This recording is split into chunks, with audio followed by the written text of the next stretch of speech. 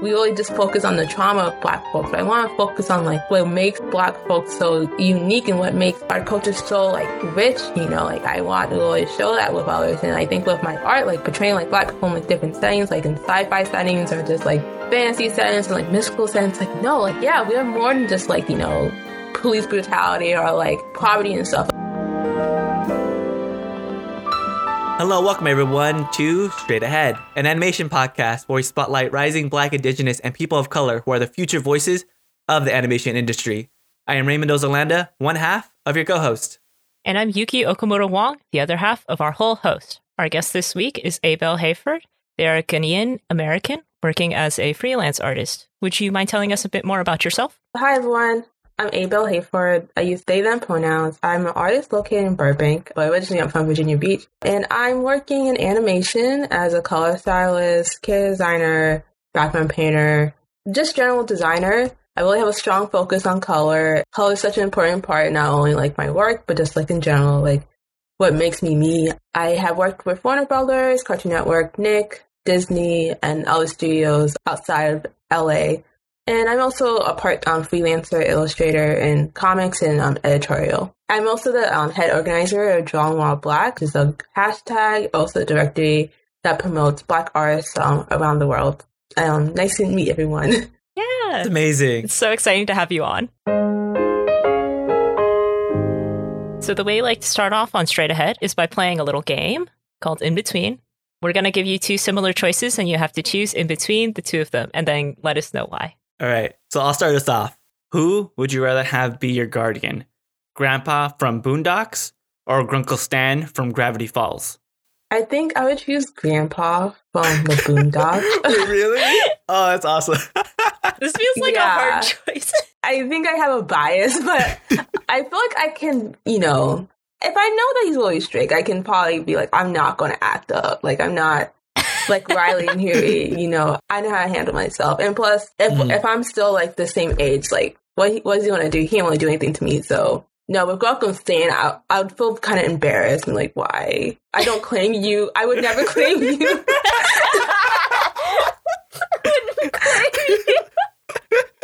Oh, that's great.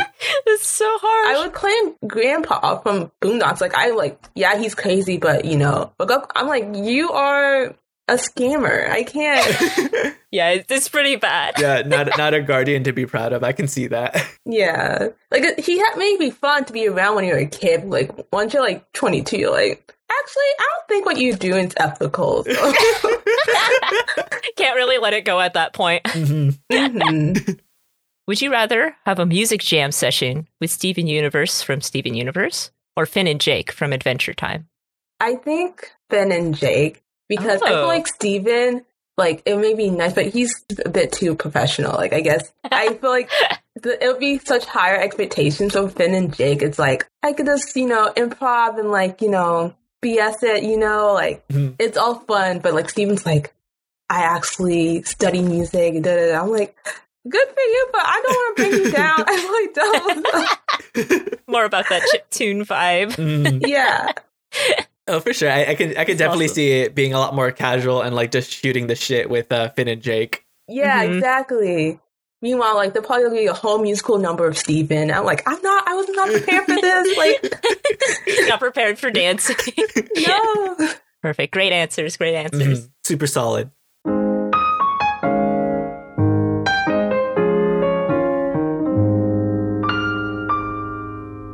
So, Abel, what is the day-to-day life of a freelance illustrator and character designer? I guess, first off, waking up. I try to fit as much work as I can. Then I, like, talk to my friends, because I usually talk to my friends, like, every day and stuff. And then, of course, most of my friends are on the East Coast, so, like, by the time it's, like, 12 for me, it's, like, 3 p.m. for them. I usually work best late anyways and stuff, because I'm, like, I wake up late. I've been pushing it lately. I don't endorse staying up past 5. Of course, on weekends, I try to give myself more of a break. I try not to work more than like 12 hours each day anyways, but sometimes with like deadlines, especially like right now, I kind of have to like accommodate for the time that I need. Were you freelancing before the pandemic? Oh, yeah, I was freelancing before the pandemic. I started picking up freelance my second semester of senior year. I actually had to like automate my thesis just to work on freelance. It was definitely worth it because I couldn't really do a thesis with all my work, and I'm glad that my teachers are really accommodating and stuff. But since I graduated, it kind of really picked up, which I'm really thankful, of course, but I wish I had a break. Oh, yeah. Well, in that case, do you feel like your workflow has changed, or like before the pandemic when people were like more in office, like were you on a tighter schedule, or have you always kind of like 10 to noon and then like work late into the night, or like do they check in with you more or less? So I think because I was in school and stuff, I kind of were able to work a bit earlier and stuff. But with the pandemic, it's like, of course, like I think like the stress of it and stuff, it has like kind of dwindled me down, but also I'm kind of like, I have picked up more work, so I kind of have to like maintain it. And I think I'm still learning how to like maintain a, healthy schedule, of course. I think, of course, some clients are more understanding and stuff, but I think it's getting to the point where it's like, okay, it's been a year. I feel like, unfortunately, some clients are not as empathetic about the pandemic. I feel like I'm still like trying to get a grasp of everything, especially since we might be in this for a few more months to the end of the year. So, Yeah. So you have also freelanced for quite a few different companies. Like you kind of already named a handful in the beginning, your intro, but even all the way to also the New Yorker, you've also freelanced, and that's just kind of scratching the surface of what you've done. What has been your favorite freelance experience for yourself? So recently I just finished freelancing for Google. I helped make some illustrations for the Chrome theme. Oh, that's cool. It was like a really great, just relationship, like schedule. And like, I feel like with that job, I felt like I got a lot more freedom to do just what I wanted and stuff. And like, it was like, they gave me a lot of time. We had a lot of check-ins and stuff where they're like, oh, you just need to tweak this and do that. There was not a lot of pressure with that, even though it was like a really high profile like client. Like it's Google, Yeah. Mm-hmm. But like them giving me freedom, like I was able to do like art pieces that like really weren't just, for Google, but like for myself too. They paid really well too. So it was like, it felt like I was like getting paid to like do art that I would do on my own time, I think that's the vibe that I get from Google too, is that they tend to be pretty, I don't want to say lax, but they have a very like open environment. I think they have like so many like reclining chairs, or like very like, I think there's like sleeping hubs. There's little stuff. So that's cool. Even when you're freelancing for them, they have like a very lax but professional still kind of feel. And I think it's like, I think with, I guess that kind of client, I think they respect the people that they bring on, knowing that they can do the work.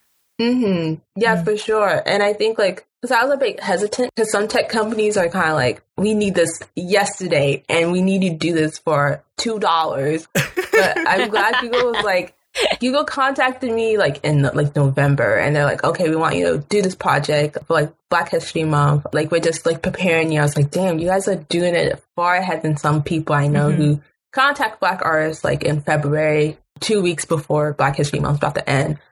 So it was nice that they gave me so much time to just like finesse these themes, and like the results were really good. Like a lot of people liked them, and like it's so great seeing like people's reviews and being like, we love the art and like we really enjoy this and stuff.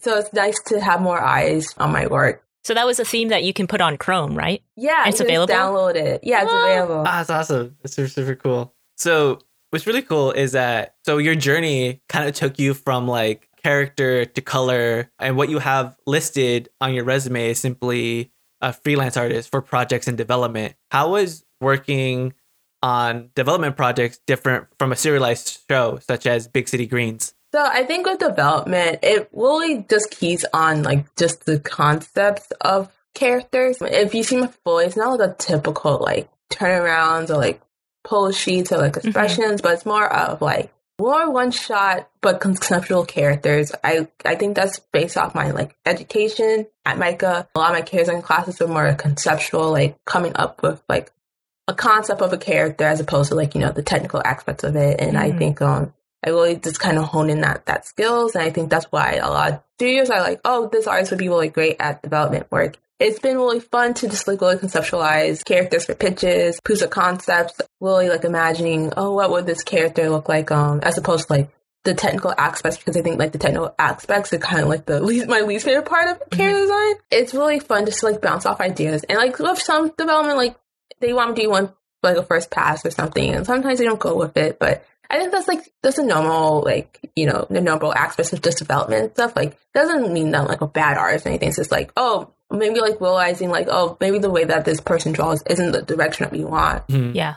I think any artist who's working in development has some value. Like, I don't think people who throw away concepts, like, they're not bad drawings. And like, in fact, if you like look at development work from different shows and movies, like people are like, oh, you actually really like this. Like, you really like this a lot, but it's like a whole different feel than the show that's like being shown, or movie being shown. So I really like development a lot. Mm-hmm. It's like a big writing room but set with drawings and illustration. Yeah, it's a brainstorming session. So like not every idea is going to get picked up. Exactly. Mm-hmm. How do you kind of like draw inspiration for that? Because conceptually, right, you're working a lot of different projects, a lot of different styles. Mm-hmm. So usually they give me like a brief, and then sometimes they give me like reference to these characters, like, you know, like either like photo reference or like just like illustration reference, or like they also sometimes pick stuff from my portfolio, like, oh, we would like something like this, like what you made in the past, like we kind of like something in this style, and I kind of just bounce off that.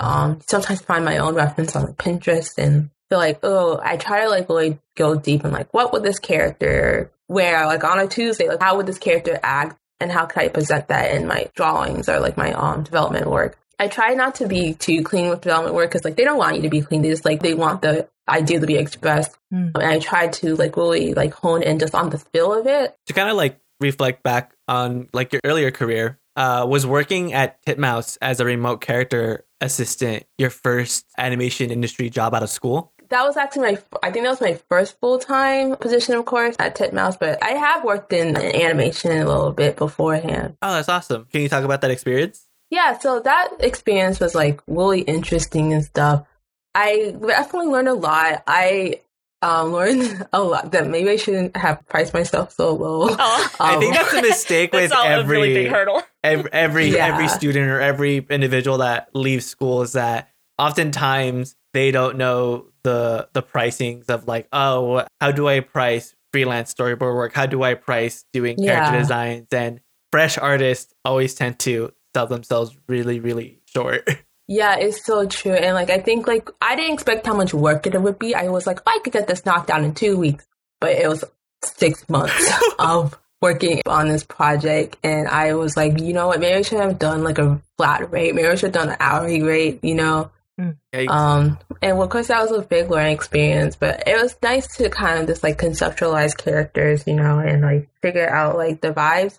I think with Titmouse, I felt with that job, it was a big learning curve. As I was saying before, I mostly work in like conceptualizing character development, but this was all technical, like turnarounds, redresses, all the works. And I'm not gonna lie, it was a struggle for me to do it because I was not used to it. And the deadline was like, it was pretty tight too. I learned a lot since then, you know, like how to like really do more technical things and stuff. I think like after I was like, you know what, I need to really hold on these skills more before I work on another character design job. I think that's why I mostly focus on like color, because with color, it's like, not only do I know how to develop color, but I know technical aspects of color, and I feel like that's definitely my more strong suit. But I definitely do want to do more character design work in the future, and also even possibly do storyboarding, you know, because I think that's cool. I think like eventually I do want to become a storyboarder and possibly like a director, showrunner. I think it's like my ultimate goal. I think I still like developing my skills in design. That's really awesome. I think I know at least a lot of showrunners tend to have a background in storyboarding or script writing. It's also a nice skill to have. That's if that's the direction you're kind of wanting to go forwards and head towards. That's actually really cool. So even kind of going back earlier on your experiences, because it looks like you've already, at such a young age, you've already have done and worked so much in the industry, both in animation and elsewhere. But can you tell us about your experience interning at Warner Bros. Animation? I know you've done both, I think, the production and art internship there as well. In high school, I applied for this program called REACH. It's like a scholarship program run by Warner Brothers, and I was fortunate enough to be selected as a candidate for the animation internship. So I was allowed to do an internship like every summer after like school. I actually started like the weekend after I graduated high school. So it was like, I was in Virginia, then the next day I flew to California, and on Monday I started working. That's crazy. It was really crazy. I think with that internship, I think it helped me really understand the pipeline of animation, and also just like the, you know, nuance of like the industry. I met a lot of great artists who really helped me direct myself and like basically understanding like my role in the industry. Also like understanding more about production, because I think like with internships, you really understand that the animation industry is not just artists, but also a big part of it is management and art. I think it helped me hone my skills with like organization and also like timing too. Like I guess be more empathetic to that, because I think like this is artists are the only one who matter in the industry, but it's like the industry is more than just artists, you know. And I think working with production made me more appreciative of them. Production is so important. That's so important. That's why they need to unionize. I'm a kid for production unionizing, and I feel like they need to unionize. I don't think we should argue about that. But I think also too, like meeting so many people in the industry and like them being so helpful for my growth, especially so early on, and like them, it's really great that basically saw me since I was a high schooler till now with me working in the industry. And like, I don't know, I think this internship was just like really helpful. But also I think this internship also opened my eyes and like, you know what, let me try to unpack the animation industry more, and like figure out what some practices aren't really appropriate. Like I didn't understand why production interns couldn't do art until someone's like, it's because of the union, you know? And I was like, oh, the union, what's the union? And I really dug deep in it. And I was like, you know what? Maybe the union's right.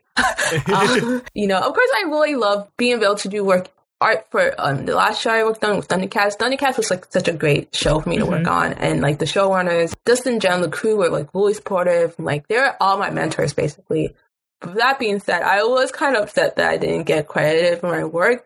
But because I was an intern, like they couldn't do that. I think that was like a big eye opener. I was like, well, I wonder what we can do to change that more, you know? Like, how can we avoid this from happening and stuff? But like, why would this happen? And I think that's what really pushed me to really try to be. I just recently joined a union, but I am trying my best to be as active in it as possible. Like, I'm going to meetings, like almost like every time there are meetings, asking questions when I need to and stuff. Because I think one misconception is like, why is something this way? I'm angry about it, as opposed to like not understanding why things are the way they are in the animation industry. Like, I rather ask questions than react to things that I don't like, you know?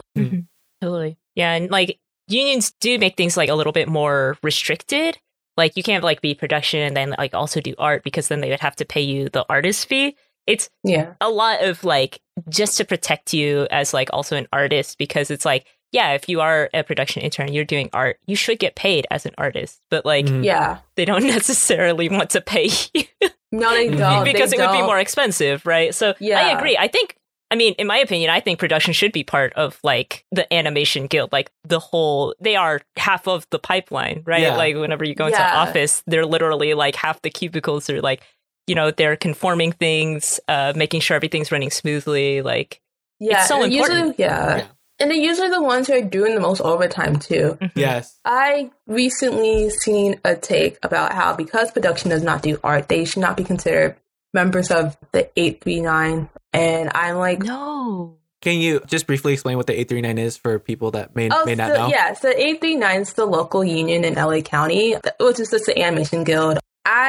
Of course, I disagree with that take and stuff, but it just really shows that, like, there are different massive opinions in the union when it comes to, like, issues. But I feel like with production, like, I feel like there's a lot of roles in animation, in the animation guild, that are not quote-unquote art-based, but are still valuable parts of the industry. Like, timing checking, like, that's such an important aspect of the industry and stuff. But, like, that's not really, like, a quote-unquote artistic role, you know, but it does not mean it has less value, and therefore like production should be considered. You can argue that if artists strike, they can replace artists with other people outside of LA County. With production strikes, then hell will break loose. Like, you cannot run a show or like a project efficiently without production. So it's like they need to be paid as such, you know. They are an important aspect of the industry, and they need to get paid as much. They need to get the same benefits as us. And like, basically they need to get the same respect. Because at the end of the day, most of the people in production they're like marginalized folks. Like, the women are like trans folks. Most of them are like BIPOC. A lot of people use that position to possibly like go into more artistic roles. But also some people just like working in production, you know? With that being said, like, regardless, like, I feel like they have every right to join the union. And, like, I guess because also, too, like, I was basically kind of raised by production, so I'm, like, very, like, protective of them. No, for sure. Like, again, it's with a solid production team, the ship runs so smoothly. And when it's a bad production team or things aren't managed properly, this ship fucking sinks. Yeah. So, like, it's... No, definitely. Like, yeah, the production team helps, like, it helps make the show meet its deadlines, make sure everything's getting hit, make sure that also, if it's a good production team as well, they try to make sure that the artists aren't doing unnecessary overtime, or that the artists, I can't tell you how, like, at least on the show I'm on, the production team cares so much about its artists that, like, trying to make sure that we're probably taken care of and things are being done in a timely manner. And, like, yeah, exactly. Yeah. That's amazing. And, like, again, they should be unionized. They should have similar benefits. Yeah, exactly. Like, I was kind of shocked because I was like, oh, well, if I do work production, I could get paid. But then I found out that, like, something like a production assistant gets paid, like, more. Like, when I was an intern, I was, like, getting paid, like, barely minimum wage. Yeah. But you just get $2 extra if you're a production assistant. I'm like, what in the world? It's very like, low. Very low. It's so low. And, like, even, like, people, like, I even know, like, some people who are not, like, just working production, like, who work in a long time, like, it's really ridiculous. And, like, of course, it's, like, not to be, like, I don't deserve a lower wage, but it's, like, I'm, like, making more money than people who have been working in industry for so long because they work in production. I'm, like, and not, like, definitely not to compare jobs and stuff, but it's, like, they do so much more. Yeah, it's definitely, like, it's definitely a different type of, like, you should never compare, like, what, depending, like, again, you shouldn't compare what a character designer does to what a story artist does, because it's a different brain, it's a different skill, it's a different everything. And so, no, I totally understand where you're coming from. I just feel like the amount of work that they do should be accommodated for, you know? Like, I feel like they definitely need to be accommodated for how much work they do, because it's not like this is not a task that everyone can do. Yeah. Again, if production does strike, hell will break loose. You can't just hire new people in production. You know, you have to train them and stuff, and, like, I definitely feel like they need to be more valued than they are right now. For sure. 100%. Value and respect your production team. Also, to make this clear, our opinions do not reflect the views of our employer. This is this is us and how we feel, and again, no reflection on who employs us, who my employer is in the future. So, but to kind of go back on topic to your career, Abel, you've actually been professionally illustrating since 2014. How did you first get your start? Yeah, my first freelance job was for this online shop. I helped make illustrations of their clothing. I was like, because at first I was like, I'll do fan art of their clothing, so because I really like their clothing a lot. But then they contacted me like, you want you to be a freelance illustrator. And I'm like, interesting. I didn't know. And then they made me, like, do all this paperwork. I'm like, this is a job. So, like, I guess for a year or two, I helped make some illustrations for them, which was really great. I stopped, of course, during my senior year of high school because I was, like, getting really busy with college applications and other things, too. And then freshman year happened. Unfortunately, the company did dissolve, so I couldn't get back to work. But I used that time just to, like, of course, focus in school. Then I started to get more freelance my sophomore year. I think my first gig was at Complex, where I did editorial. I just steadily became, like, a freelancer until, like, college, where I just started to really become, like, a part-time freelancer until after I graduated, I just became a full-time freelancer. Because I think with the experience, like, it feels like basically like a snowball effect, where it's like I get some, and then it keeps on rolling. And now the ball is getting really big, which is, like, really great, but also it's like, this ball's so big, I hope I can maintain it and stuff. But no, for sure. It's a cool stroke of luck or stroke of opportunity that you just did something that you were a fan of and you got contacted. I know the most difficult part about freelancing is getting that first gig, but once you do freelance, you build up a clientele. And it's kind of like what you're saying. It kind of creates this snowball effect down the hill, like more and more to the point. Like when you first start freelancing, from my understanding of it, is that you're first struggling just trying to get clients. But once you've been in it for a while, it's like, okay, I don't have time to do all of this. I'm just going to cherry pick the ones that are actually interesting to me and put these to the side. Yeah, that's basically it. I do find joy turning down jobs because I can always, like, recommend. I feel like it's, like, a great opportunity to recommend people to these jobs. I'm like, I can't take this job, but I know who can take this job, you know? So I like using that opportunity just to, like, get people to actually get their first freelance gigs and, like, help them build a freelance portfolio too, because I think it's important to like kind of look for the person next to you as opposed to like trying to build people with you. I'm glad that I'm getting enough work where I can pass it on to other artists. That's amazing. That's honestly super cool. Yeah, it's awesome. I think like it's an amazing mindset. And I think that's something that more people should be thinking like that. So on the topic of illustration and illustrating, you actually illustrated the graphic novel Who Sparked the Montgomery Bus Boycott, Rosa Parks, which is now on pre-order. How was that experience and how did that opportunity come about? Mm-hmm. So I was contacted by Penguin Random House workshop in 2019. Some designer who saw my work at actually a convention contacted me and my agent. And they're like, oh, we want you to work on this book. And since then, it's definitely been a learning curve and stuff. It's like, of course, my first graphic novel. It's a lot of work, and I would definitely respect the process of making comics.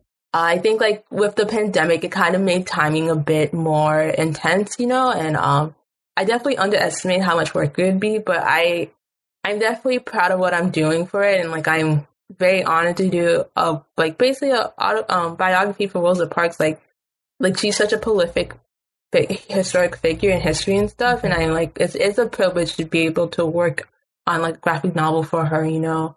I'm really excited to see something like a book form of my work, you know, like I always want to like work in comics and stuff, and like I always like want to work on like graphic novels, so it's nice to actually have something that's tangible, you know. And it's nice because it's like kids are going to be reading it, like, and like I know for me, like graphic novels are such an important part of my artistic growth, because I'm like, oh my god, I love this art, like I love being able to look and read, and like this style and this book is really great, and I would like look up the artist and be like, oh my god, that illustrator, you know, that's something I want to do, you know. So to be possibly someone's inspiration to become an artist, like that's so exciting, you know. Yeah, same. I don't know how it is nowadays because kids have like smartphones and whatever, but totally when I was like in like elementary, middle school, stuff like that, we go to the library and like they had like a growing graphic novel section, and not all of them were great, but like I'm more of a visual learner than like liking to read books. So it was always fantastic to like see those illustrations, and like that was like my first experience with graphic novels was like reading American Born Chinese by Jean Luen Yang. And that was like really influential for me. And I was like, just to see somebody, also like a person of color, like Asian person who made a graphic novel about like Asian culture, like that's really important. So I think similar to you, I really hope that like kids pick up this book and they say like, wow, oh, Rosa Parks, I've heard of that. Oh, there's a graphic novel. Like I can understand this a bit more. Who's the artist here? Like who wrote this? And like kind of trace back to you, and then maybe get more influenced by like artists that you've brought up and like support you and stuff. Exactly. It's funny though, because like my first like quote unquote graphic novel was Captain Underpants. Oh yeah. Like that, I was like, this is so much fun. Like I didn't know you could do this for chapter book. I want to do this. And so, well, of course I don't like my work's nothing like Captain Underpants, but it was definitely influential to me. And like also knowing that the Arthur too, like he has ADHD and stuff, and like I think the way that he has like really worked with that, and like how he was able to like make a book that really accommodates for him, like I feel like I really like the format of that, and like I would love to do something that is accessible to read for kids, you know, because I think with graphic novels, like I think some people will underestimate how accessible they are, because like I have trouble reading like a long break of text when it comes to like novels and stuff, but with graphic novels it's so much easier to like just follow the story along. Digest, you know? Yeah, exactly.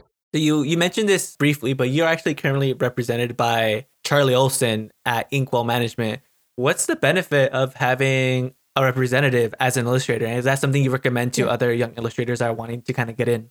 So I definitely recommend, if you want to specifically like work in graphic novels, I think having someone who can really help with like contracts, but also like if you're dealing, because I have come to him when I've been overstressed and like dealing with just like other things that's affecting like my work, I could be like, can you please just let them know that I'm just overwhelmed and stuff. So it's like nice to have someone in your corner to advocate for you.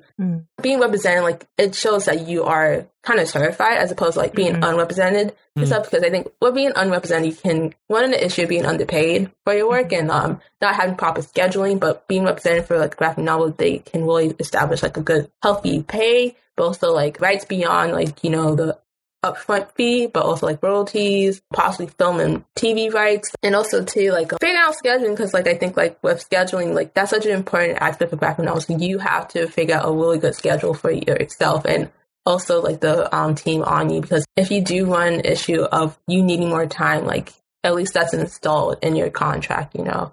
Mm-hmm. It gives you more leverage because hopefully the person that you hire also has experience doing like other books and stuff like that. And like you're saying, if you don't know how to price yourself or you don't know like what certain things will cost, like they're bringing that experience to the table so that like you're not out there like by yourself fighting like publishers or anything like that. So yeah, that's a good point. It's nice to have someone who's really experienced to be like, this is what you need to do, and like this is like what you shouldn't do, and like also like help me connect with other publishers and even art writers too. Like right now, he like connected me with a writer where like to help developing a pitch for publishers to auction off, and like it's a really exciting project, and I'm like we're pretty optimistic it's gonna get picked up because it's such a really interesting story and stuff, and like that's really cool. I'm really thankful that he was able to connect me with this writer. So yeah, that's going to be like a follow-up question of mine is that how is that experience working with a writer as an illustrator? It's really fun. It's nice to just like play off each other and like getting like feedback on each other. Like, cause like think like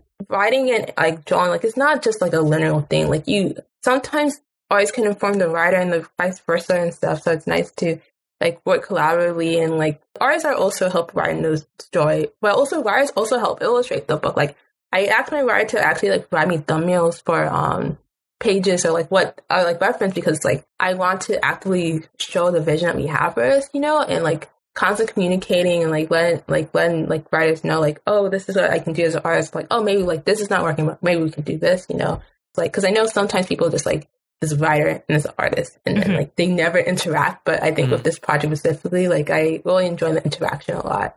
So you're actually pretty prominent on social media. You mentioned that social media has played a huge role in your artistic growth. What advice would you give to other young artists wanting to build their artistic growth? Yeah, so I've been on social media since I was like 9. Wait, so what? Yeah, it's getting younger and younger. Yeah. Wait, what platform were you on when you were 9? I was on DeviantArt. I don't recommend it. I don't recommend it. I will say I have never been on DeviantArt. That's a thing I skipped. You've protected yourself, Ray. It's okay. Yeah, you have. I didn't even get on Tumblr until like college. That's good. No. It's for the better. It's for the better. But what I've definitely learned is like engagement. Like I think having not only just quantity engagement, but also quality engagement. I focus on like quality engagement with my followers and stuff. Like I try to post like at least like once a month of art. Also, I talk about like, you know, art related things on my Twitter. Also, like I constantly retweet other people's art, you know. So at least it's like, even though you're not seeing my art, you're seeing someone else's art, you know. And like people actually like following people, because like I actually read advice like, oh, don't retweet other people's art, but I think that should be the opposite, you know. Not only are you like help lift and promote other artists, but it's also like it's nice to see like a page where it's like still like, you know, active, you know, and like it's like, oh, this page is active, and like I'm like getting exposed to other people's art, so it's like might as well follow this page, because like I'm constantly exposed to not only this artist's art but also other people's art. I also like interact with people in your industry and stuff, like getting to know them, not just like, you know, when it comes to art, but just like the daily lives, being like, oh my gosh, like just asking about them and like having like conversations with them too. I also participate in like hashtag events. For example, like Drawing While Black, like I created that to also connect with other Black creatives in the industry, not just in the US, but outside the US too. And like that has been a really great place of community for me. I often tell people like when it comes to like following count, like of course following count matters. Like I think of my following count, it has benefited me a lot in my career, but I also feel like you should also know who you're following too, like because like you don't know if your following count is mostly art directors or just like people who casually enjoy art and like who can actually like provide you like with like opportunities and stuff, you know. And I think like of course if you have a large following like myself, the chances of you getting opportunities like it's increased. But I think like I've seen people who have like under 5K following who's constantly getting work, you know, and like because it's like the people who are following them is mostly like showrunners, art directors, all sorts of people like editors and stuff who are like, we really like your work, and like, and I think that's why always know your audience. Like I think this in general, know your audience. I tell people don't always aim to make portfolio pieces, I guess. I think what should prioritize is making work that reflects you, that's more authentic to you. Like I think with that, it's like knowing that it's like has lifted a really big pressure I didn't know about myself. Like I was like, I only making portfolio pieces and stuff, but now I'm like making art that I really like. And the results are reflective of that. Like people are like, oh, we like this work. Like they are coming from me for my personal work as opposed to like my quote unquote portfolio pieces, because they're like, it really shows who this person is as like a human, you know, to be an artist, you know. So it's like I tell people to really make what you really enjoy. You'll reap the benefits of that. Like they will come to you for your personal work and stuff.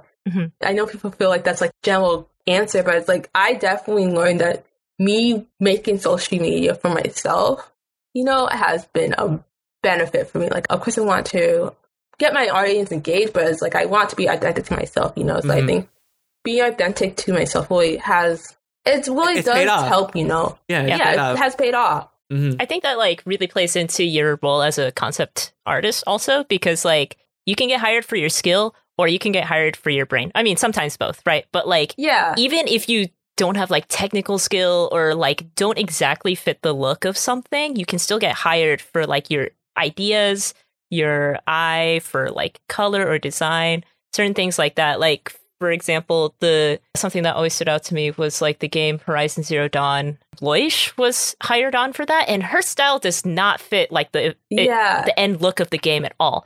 But she was hired because of her ideas and like what she brought to the table. And I think that's the same for you, right? Like you're saying, it doesn't have to be tight when you're doing concepts or design and like development, but it has to have that feeling like that, what we're going for, right? Yeah, and I think like for me, like I'm working in color design and stuff, but my portfolio is not really a color design portfolio. It's like an illustration portfolio, but because I have such a strong emphasis in color, like a lot of people are like, wow, this person knows how to color. Like they know color theory, like they know what colors work and what colors don't work. So it's like there's no one way to have a like industry portfolio. Like there's so many ways to break into the industry, you know. It's just like figuring out how can I make a portfolio that's authentic to myself. That's like the key to it. That's really great. I think that's something that like especially young artists should reflect on. I think that's very helpful advice. To kind of like touch back, you mentioned this earlier, is that you created the hashtag Drawing While Black. How did you feel when that started to take off and explode? Yeah. So I remember it was like 2017. I just finished my internship at Warner Brothers, and I was just reflecting on my time there. I was like, wow, I wish I knew more Black artists. Of course, I love my experience at Warner Brothers, but I think sometimes I did feel kind of isolated. I wanted to just connect with people who I could really like relate to and stuff, and like get advice on like how to like survive in the industry with being Black. So I like started a hashtag just to like really connect with other people. I was like inspired by Visible Women because like that was such a great way to connect with like women artists in the industry, and I was like, great, I want to do something for like Black people, and that blew up. I didn't expect it to like I didn't expect it to get so popular, you know. Of course, like when it first started, I didn't get a lot of backlash from, you know, racist people. Wow. But a good majority of people like really were supportive, and I was able to find so many great artists in the industry, but also people who are trying to break into like different industries of art. I think one thing I was like really excited, like I really got to meet a lot of artists that weren't US based, like a lot of people from like Nigeria, Ghana, South Africa, some people in England, some people in Australia, New Zealand, like even Brazil. Like amazing. So many Black artists are out there. Like they're out there and like they're making such amazing work. And like with Drawing While Black, like it helped expose their work to people who are hiring. It's like, oh wait, we could actually look in these areas, like because they actually have like a thriving art scene. Like,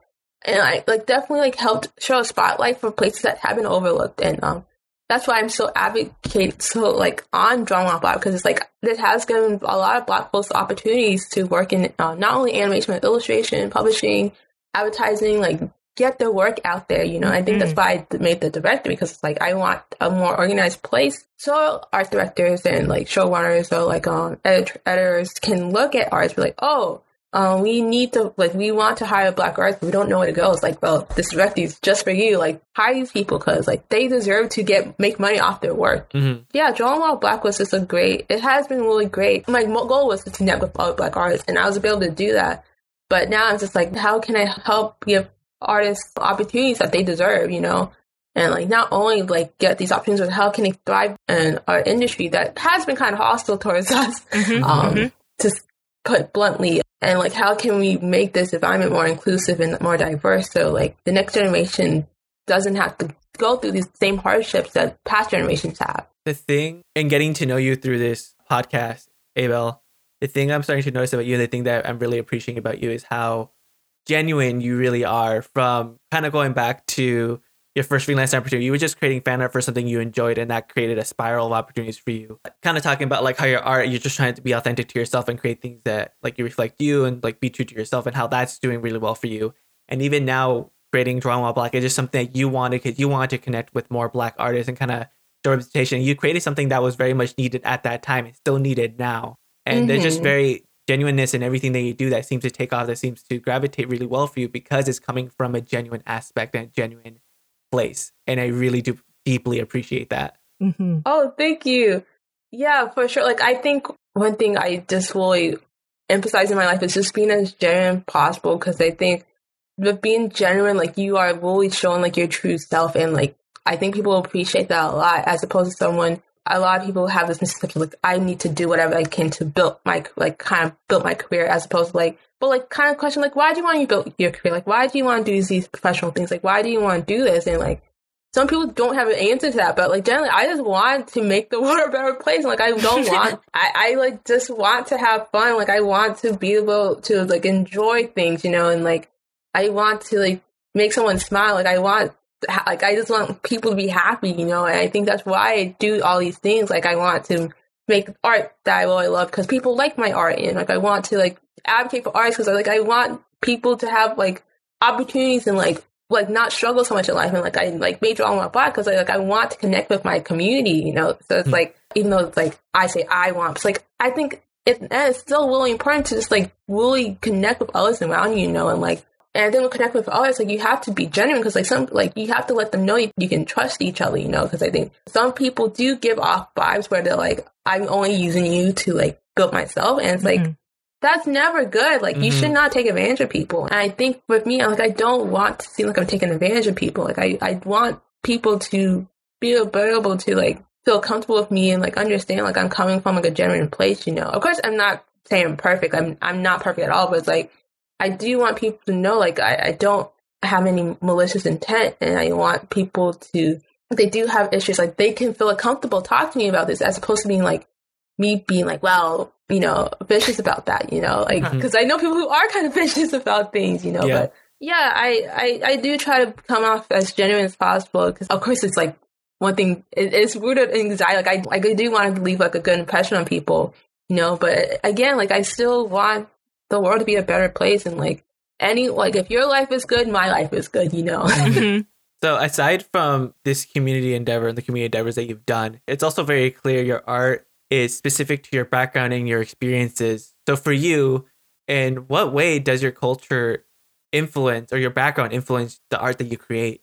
Yeah, so I definitely like make a lot of work that involves with my, not only my Blackness, but like my family being from Ghana and stuff. Like, I want to represent that in a way that I haven't been seen it be represented. Like, I want to show like the really cool parts of like Ghana culture, and also like the fashion with it, and also just like the people who influenced my life, you know, as opposed to like things that like portraying like just, you know, African countries that like being in poverty, or like all these things, you know. Like, I want to show like the nuances of like culture and stuff, because I experienced these nuances and stuff, and like, I just want to show that, yeah, like, Black people are just more than just like trauma, you know, because I think we really just focus on the trauma of Black folks. But I want to focus on like what makes Black folks so unique, and what makes our culture so like rich, you know. Like, I want to really show that with others. And I think with my art, like portraying like Black people in like different settings, like in sci-fi settings, or just like fantasy settings and like mystical settings, like, no, like, yeah, we are more than just like, you know, police brutality or like poverty and stuff. Like, we love like doing fun shit. Like, and like, I know a lot of Black folks, like, we love anime, like, we love sci-fi, we love all these things. Like, we're more than like a monolith. Like, we are so much bigger, you know. And I think my work like really shows that, like, yeah, we are into these things, and like, we want to be represented in these genres of work. I think that's why my art, like, I do try to push that narrative, just like, how can I make my work more individual, as opposed to like trying to represent like one group. Like, how can I be like, this person would do this and that, you know. Like, I want to make like my work as human as possible, like really reflect the human experience, and like use like color to like kind of like empathize that, because I think color is such an important part of my work. Like, color tells the story, you know, it's just as important as the design aspect, you know, and I think like using my background and stuff, like it will help. It basically like it does give my work a voice. Like it's not just like any art, it's like my work, you know. And I'm glad that like I'm be able to like improve that more, because I have struggled in the past to like really represent my culture and my identity in my work, you know. But I think now it's like I'm more comfortable, more secure about that, and like I can represent that properly now. Mm-hmm. I think that's really important. What you say is like Black people are more than just trauma, right? I think that's important to show like the good side and the happiness and like all these different aspects. Like you could be serious or you could be comedic or anything, because we're just people. We're just humans. Yeah, exactly. And like showing that side and like humanizing these people, and not just like having like all of this like pity and sadness and stuff that like people outside that culture look at and they're like, oh, like these poor Black people. It's like, no, these poor humans. Yeah, like these are people you can laugh along with, or like you be friends with, and like that's why you should care. Not just because you can cry along with them, like not just because they're Black, but because they're people. And I think that's really important, that you're creating art that humanizes like Black culture and everything. Yeah, I do appreciate like works that are kind of like more political and stuff, but I think like one issue is like, why are we only hiring Black people to do political quote unquote woke things when like we can also do other things too? Like we could work on like, you know, racial issues and stuff. Like this is not to dismiss work of like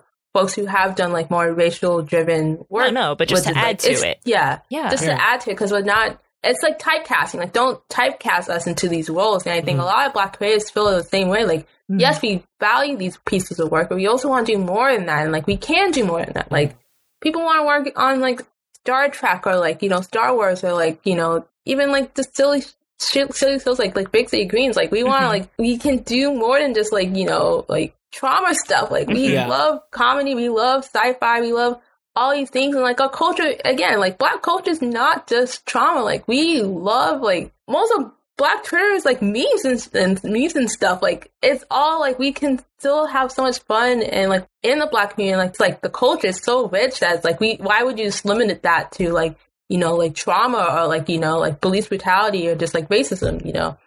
One of the things that we also kind of like showcasing on this podcast is that people could come from anywhere when it comes to their schooling. You don't need to go to a specific school to make it in the industry. We've had guests that didn't even go to school, didn't go to traditional route, and still working in the industry. So for you actually went and attended the Maryland Institute College of Art. How was that experience for you? And why did you feel like that was the right choice for your career path or for your journey in animation? I originally wanted to attend Cal Arts, and I got accepted. However, they were not very accommodating to my financial situation. So I went to MICA because it was like one of the cheaper options. It was like closer to Virginia. And originally I was an animation major, but I decided I was like, oh, I'm not really good at animating. And I rather just focus on the design aspects of animation and the story aspect. So I moved to illustration. And I think with that helped me really hone in my skills in design. And also let me try new like things. Like I took printmaking. Learning about mesographing. It's like a printing process that I really love. That was like a turning point when it comes to color for me. Like helped me understand like how can I really enhance my colors. Taking classes and like book illustration, and like I think that's why I'm like more than just like working in animation, because it's like I realized that illustration can be applied to a lot of things, you know.